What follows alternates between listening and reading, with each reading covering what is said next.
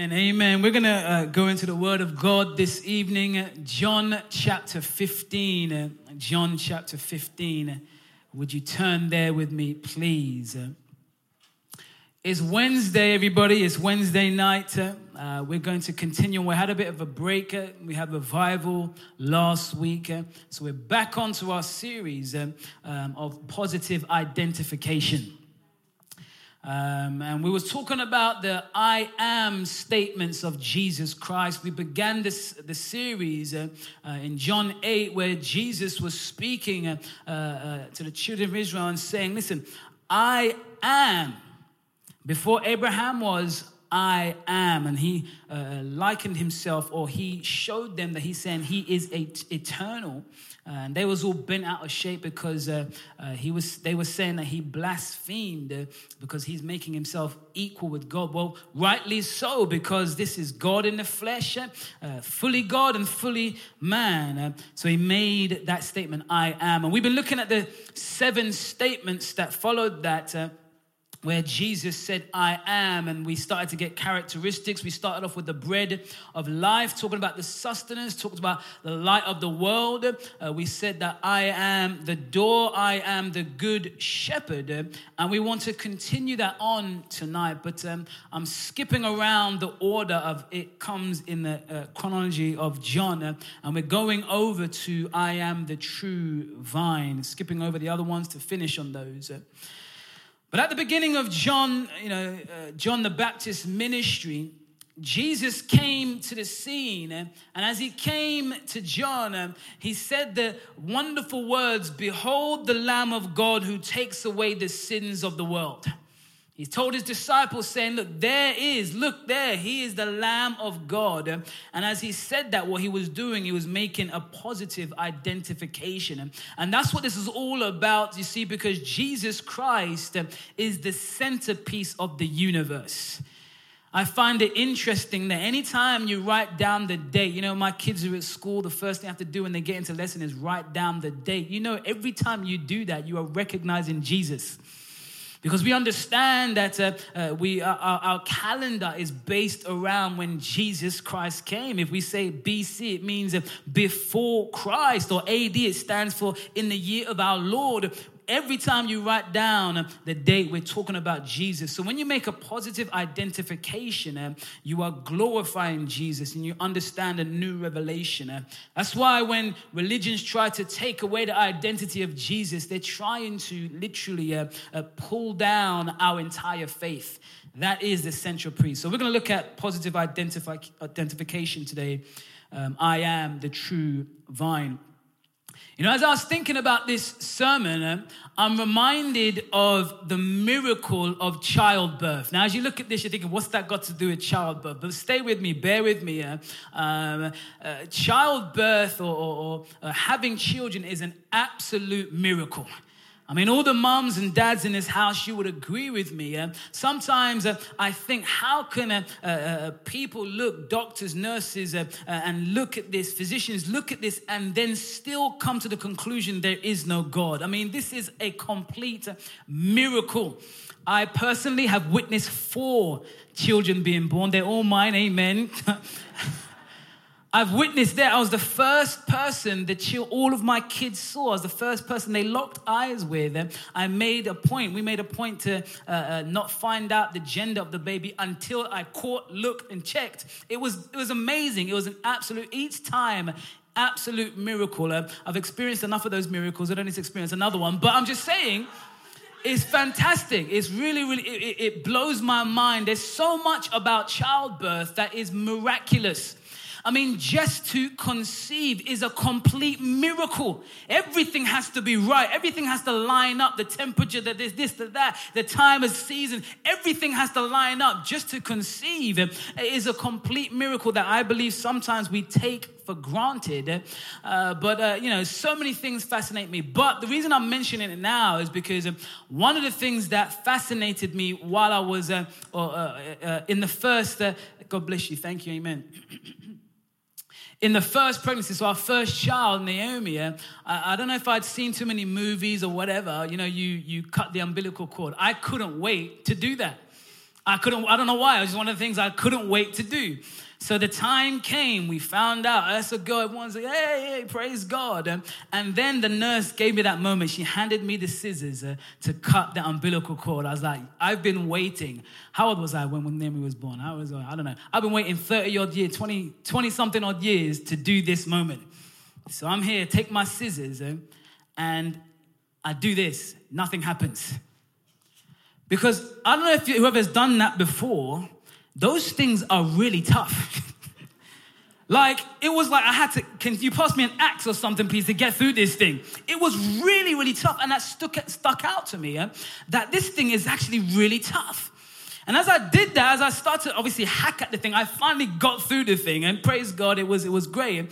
But then it caused me to do some research about umbilical cords.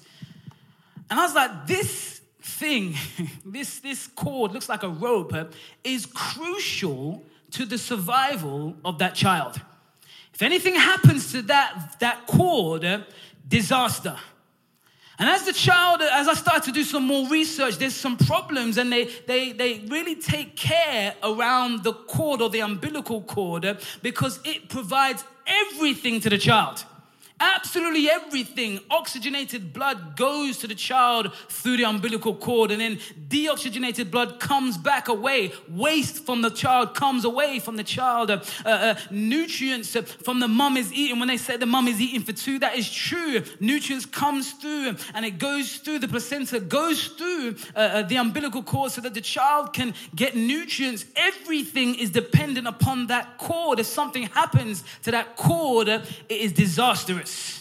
And there's different problems that I found that can happen. There's cord compression, meaning if you squeeze that, if they squeeze it against a hard part of the womb or something like that, something can happen. It could suffocate. There's something called a cord prolapse, where the cord would come out first before the baby comes. And that's a problem because, again, it could cause some compression can come and it could suffocate the baby. There could be knots in the cord, which will cause things to happen. There could be something they call a nuchal cord, where it wraps around the neck. All these things can happen, but it's all to do with the cord.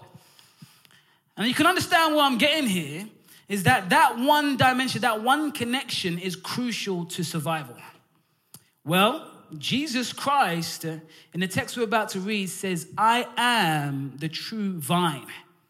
And very much like an umbilical cord, if you are not connected to the vine, it's disastrous. I'm going to read this in John chapter 15, starting from verse number 1. Here, look at the Bible. It says, Jesus says, I am the true vine. My Father is the vine dresser. Every branch in me that does not bear fruit, he takes away. And every branch that bears fruit, he prunes, that it may bear more fruit. You are already clean because of the word which I have spoken to you. Abide in me and I in you, as the branch cannot bear fruit of itself unless it abides in the vine. Neither can you unless you abide in me.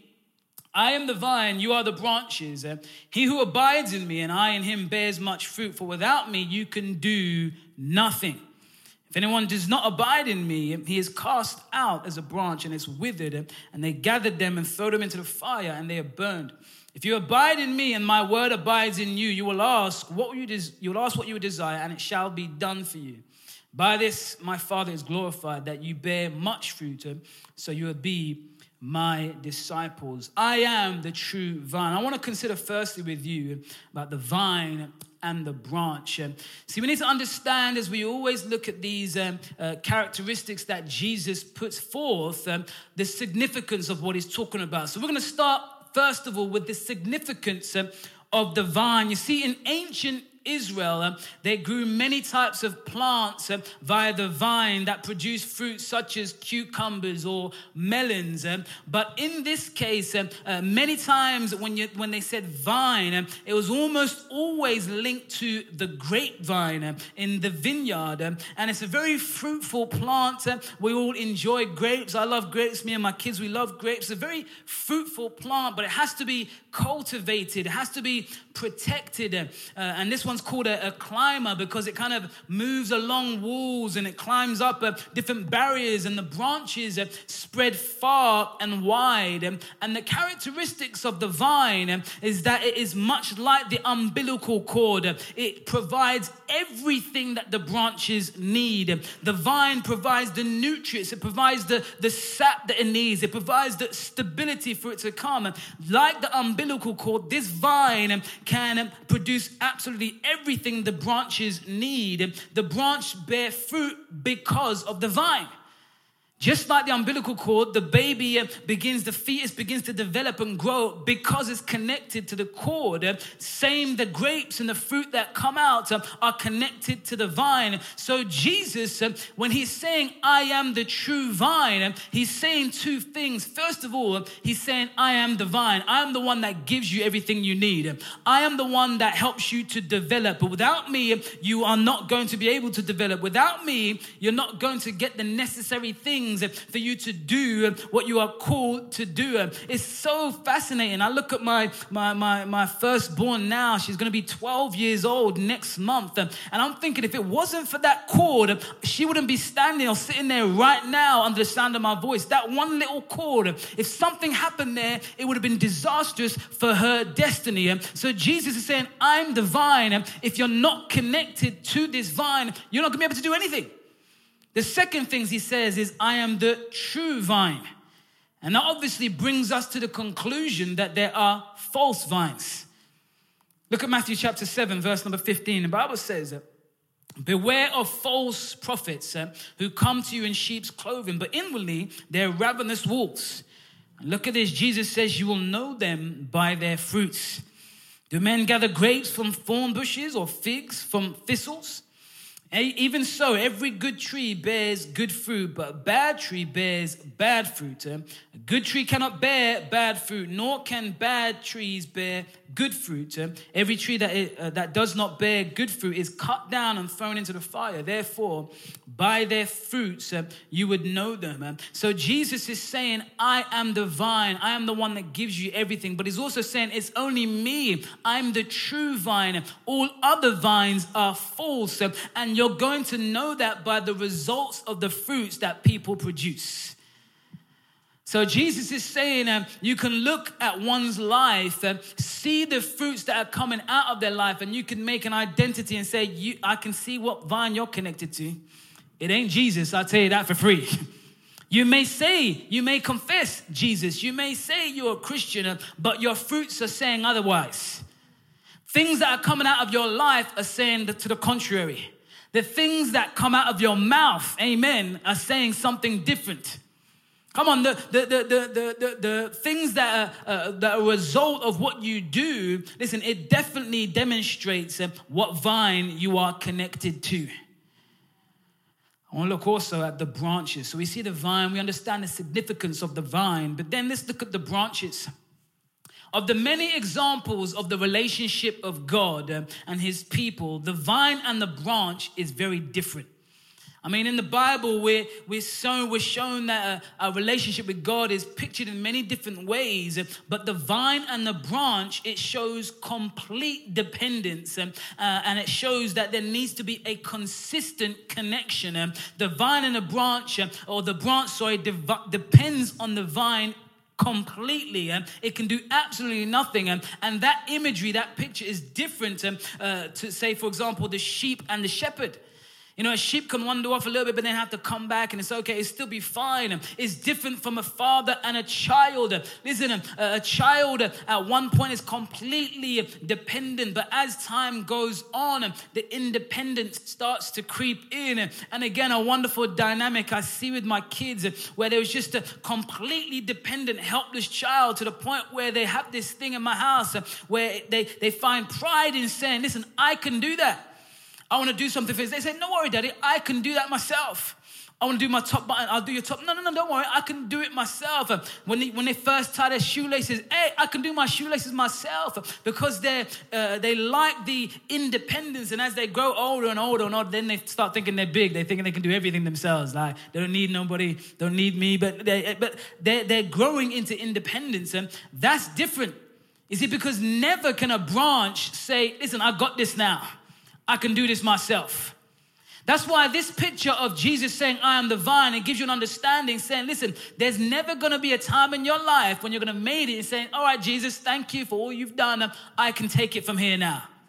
No. Can you imagine snapping off a branch from the vine? And listen, you can take that, and it's funny, you can pick a rose, and as you hand it in your hand, it looks like everything's fine, but wait a couple of moments, or wait a couple of hours, wait a couple of days, and you'll see the leaves start to wilt. You'll see them start to go all brown and nasty. It's lost its vibrance. It's lost everything because you can't survive a moment without being connected to the vine. That's why I like this picture, because it gives an understanding. We're never going to get to that point where we say, Jesus, I've got this. He says, I am the vine. You can't do anything without me.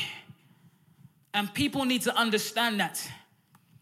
And the potential that we have for bearing fruit is only in the vine.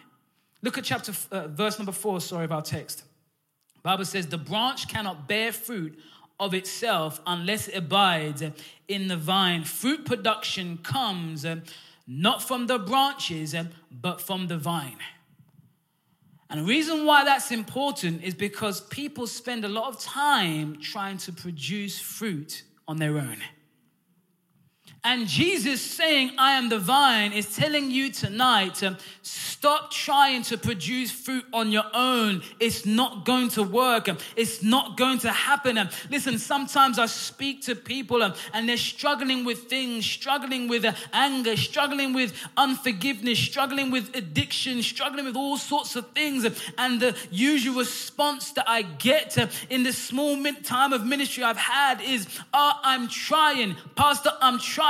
My response to you tonight is stop trying, because you can't do it on your own. There's no point. You're not going to be able to produce the fruit that's needed, because the fruit production doesn't come from the branches, i.e. me and you. The fruit production, the power, the life only comes from the vine. And once we get to understand that, we can let go of life and let the vine work through us. That's what the indwelling of the Holy Spirit is all about. The fruit is of the Spirit, not of the flesh. When you want to love, you need to love by the Spirit. Can you say amen in this place?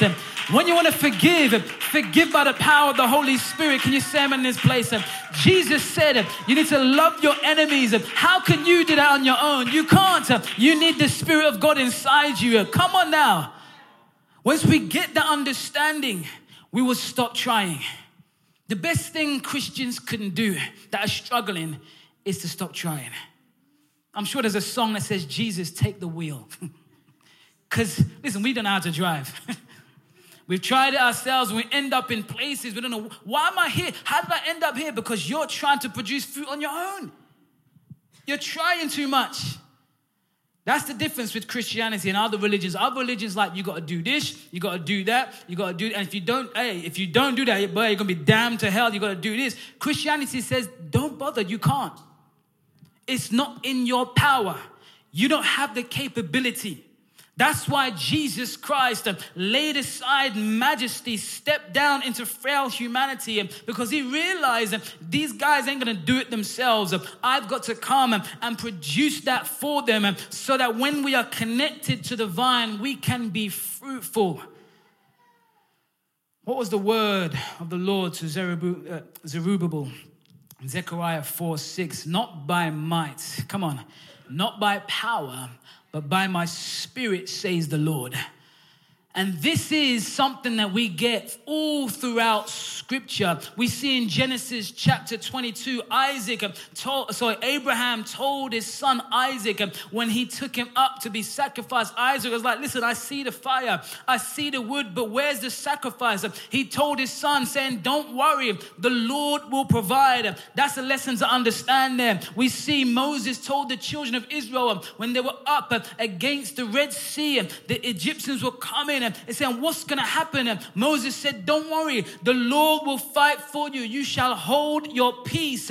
The psalmist David in Psalms chapter 23 said, your rod and your staff, they're going to comfort me. Even I'm in this dark place, I'm going to be comforted. In Philippians 4, we understand the great, powerful Apostle Paul said the words, I can do all things. How? Through Christ who strengthens me. In verse number 5 of our text, Jesus said, without me, you can do nothing.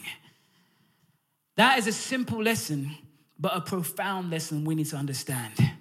Because how many times we wake up and we face a situation and we start the battle plan. We start the natural battle plan. I remember somebody was going through, I think it was Pastor Greg that told this story. He said somebody was going through something. No, sorry, it wasn't Pastor Greg. It was Pastor Jim Simbala of the Brooklyn Tabernacle, New York City. He had a financial need, and he needed $10 million. I mean, when the church grows, the needs grow with it as well. You say, man, we're at the stage of 10,000, but he was at the stage of 10 million. It was a need. But listen, thank God we serve a God that nothing is too big for him. Can you say amen in this place? But he had a need of $10 million, and the people were asking, like, where are you going to get this from? And he says, well, we're going to call a prayer meeting, and we're going to pray. And he said, okay, that's sweet, but where are you going to get the money from?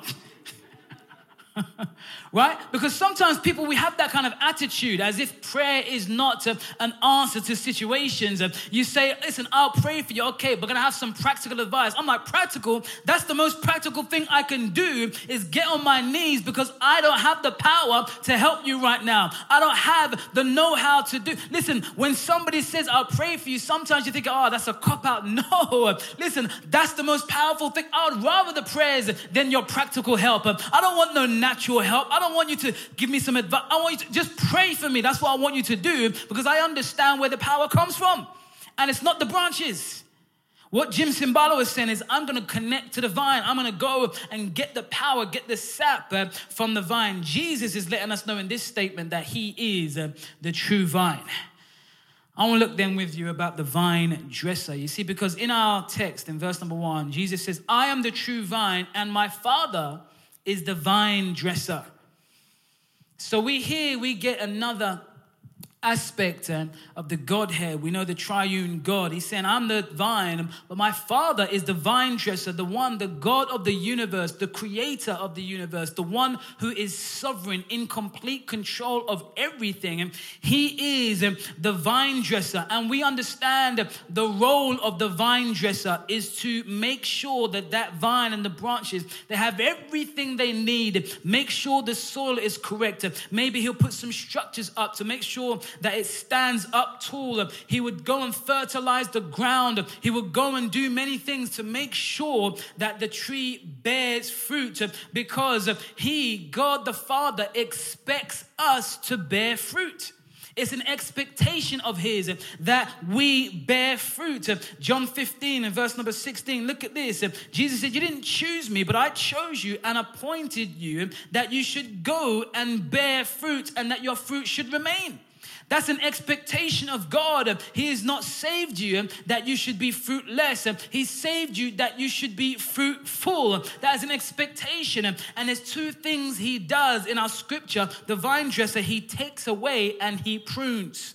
Look at verse number 2. It says, every branch in me that does not bear fruit, he takes away.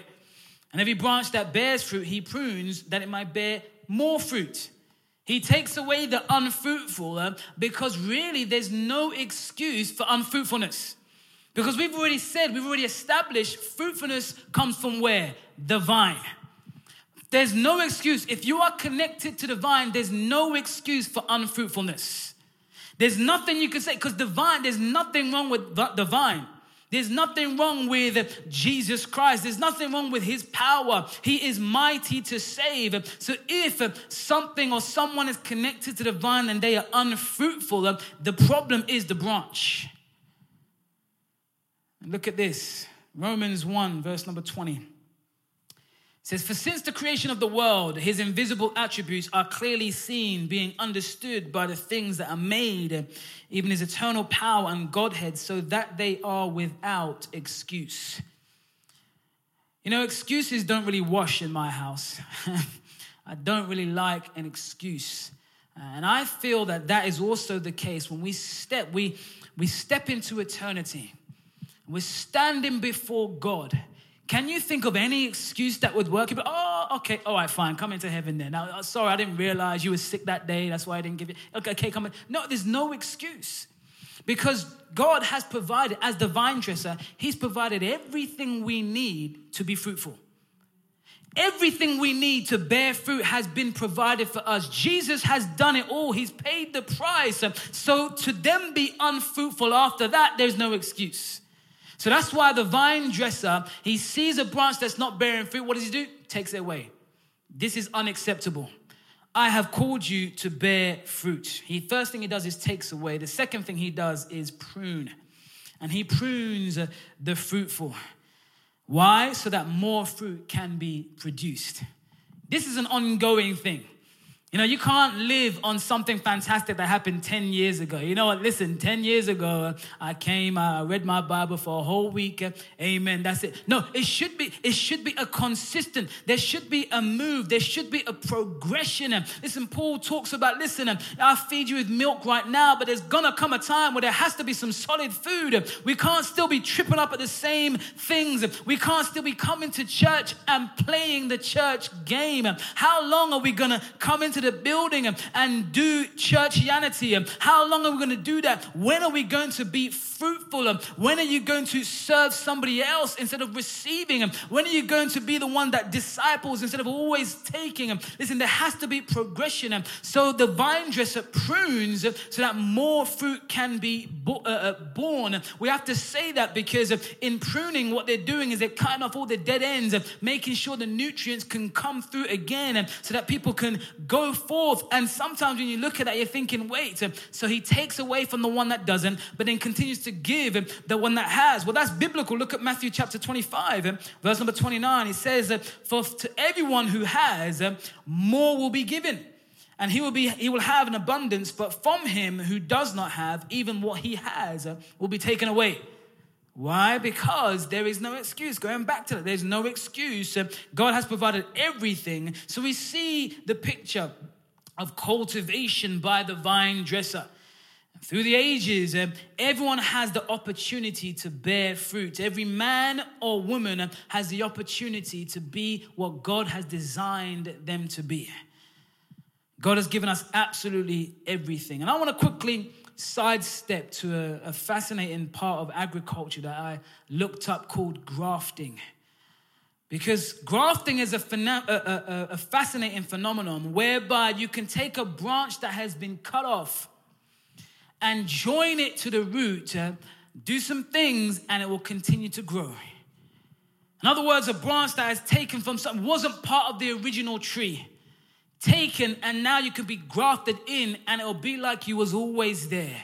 When I thought about that, I was like, thank you, Jesus, that you can take a broken branch like me. Can you say amen in this place? And I can be connected to the vine, and then I can continue to grow up. It is fascinating. Literally, you can take another branch, cut it in a bit, connect the two together, and they'll start to fuse together, and it'll be like there was just as one. And then you look at Romans 11, verse number 17 here. It says this, and if some of the branches were broken off, and you being a wild olive tree were grafted in among them, and with them become partaker of the root. You can become a partaker of all that Jesus has. And look at this.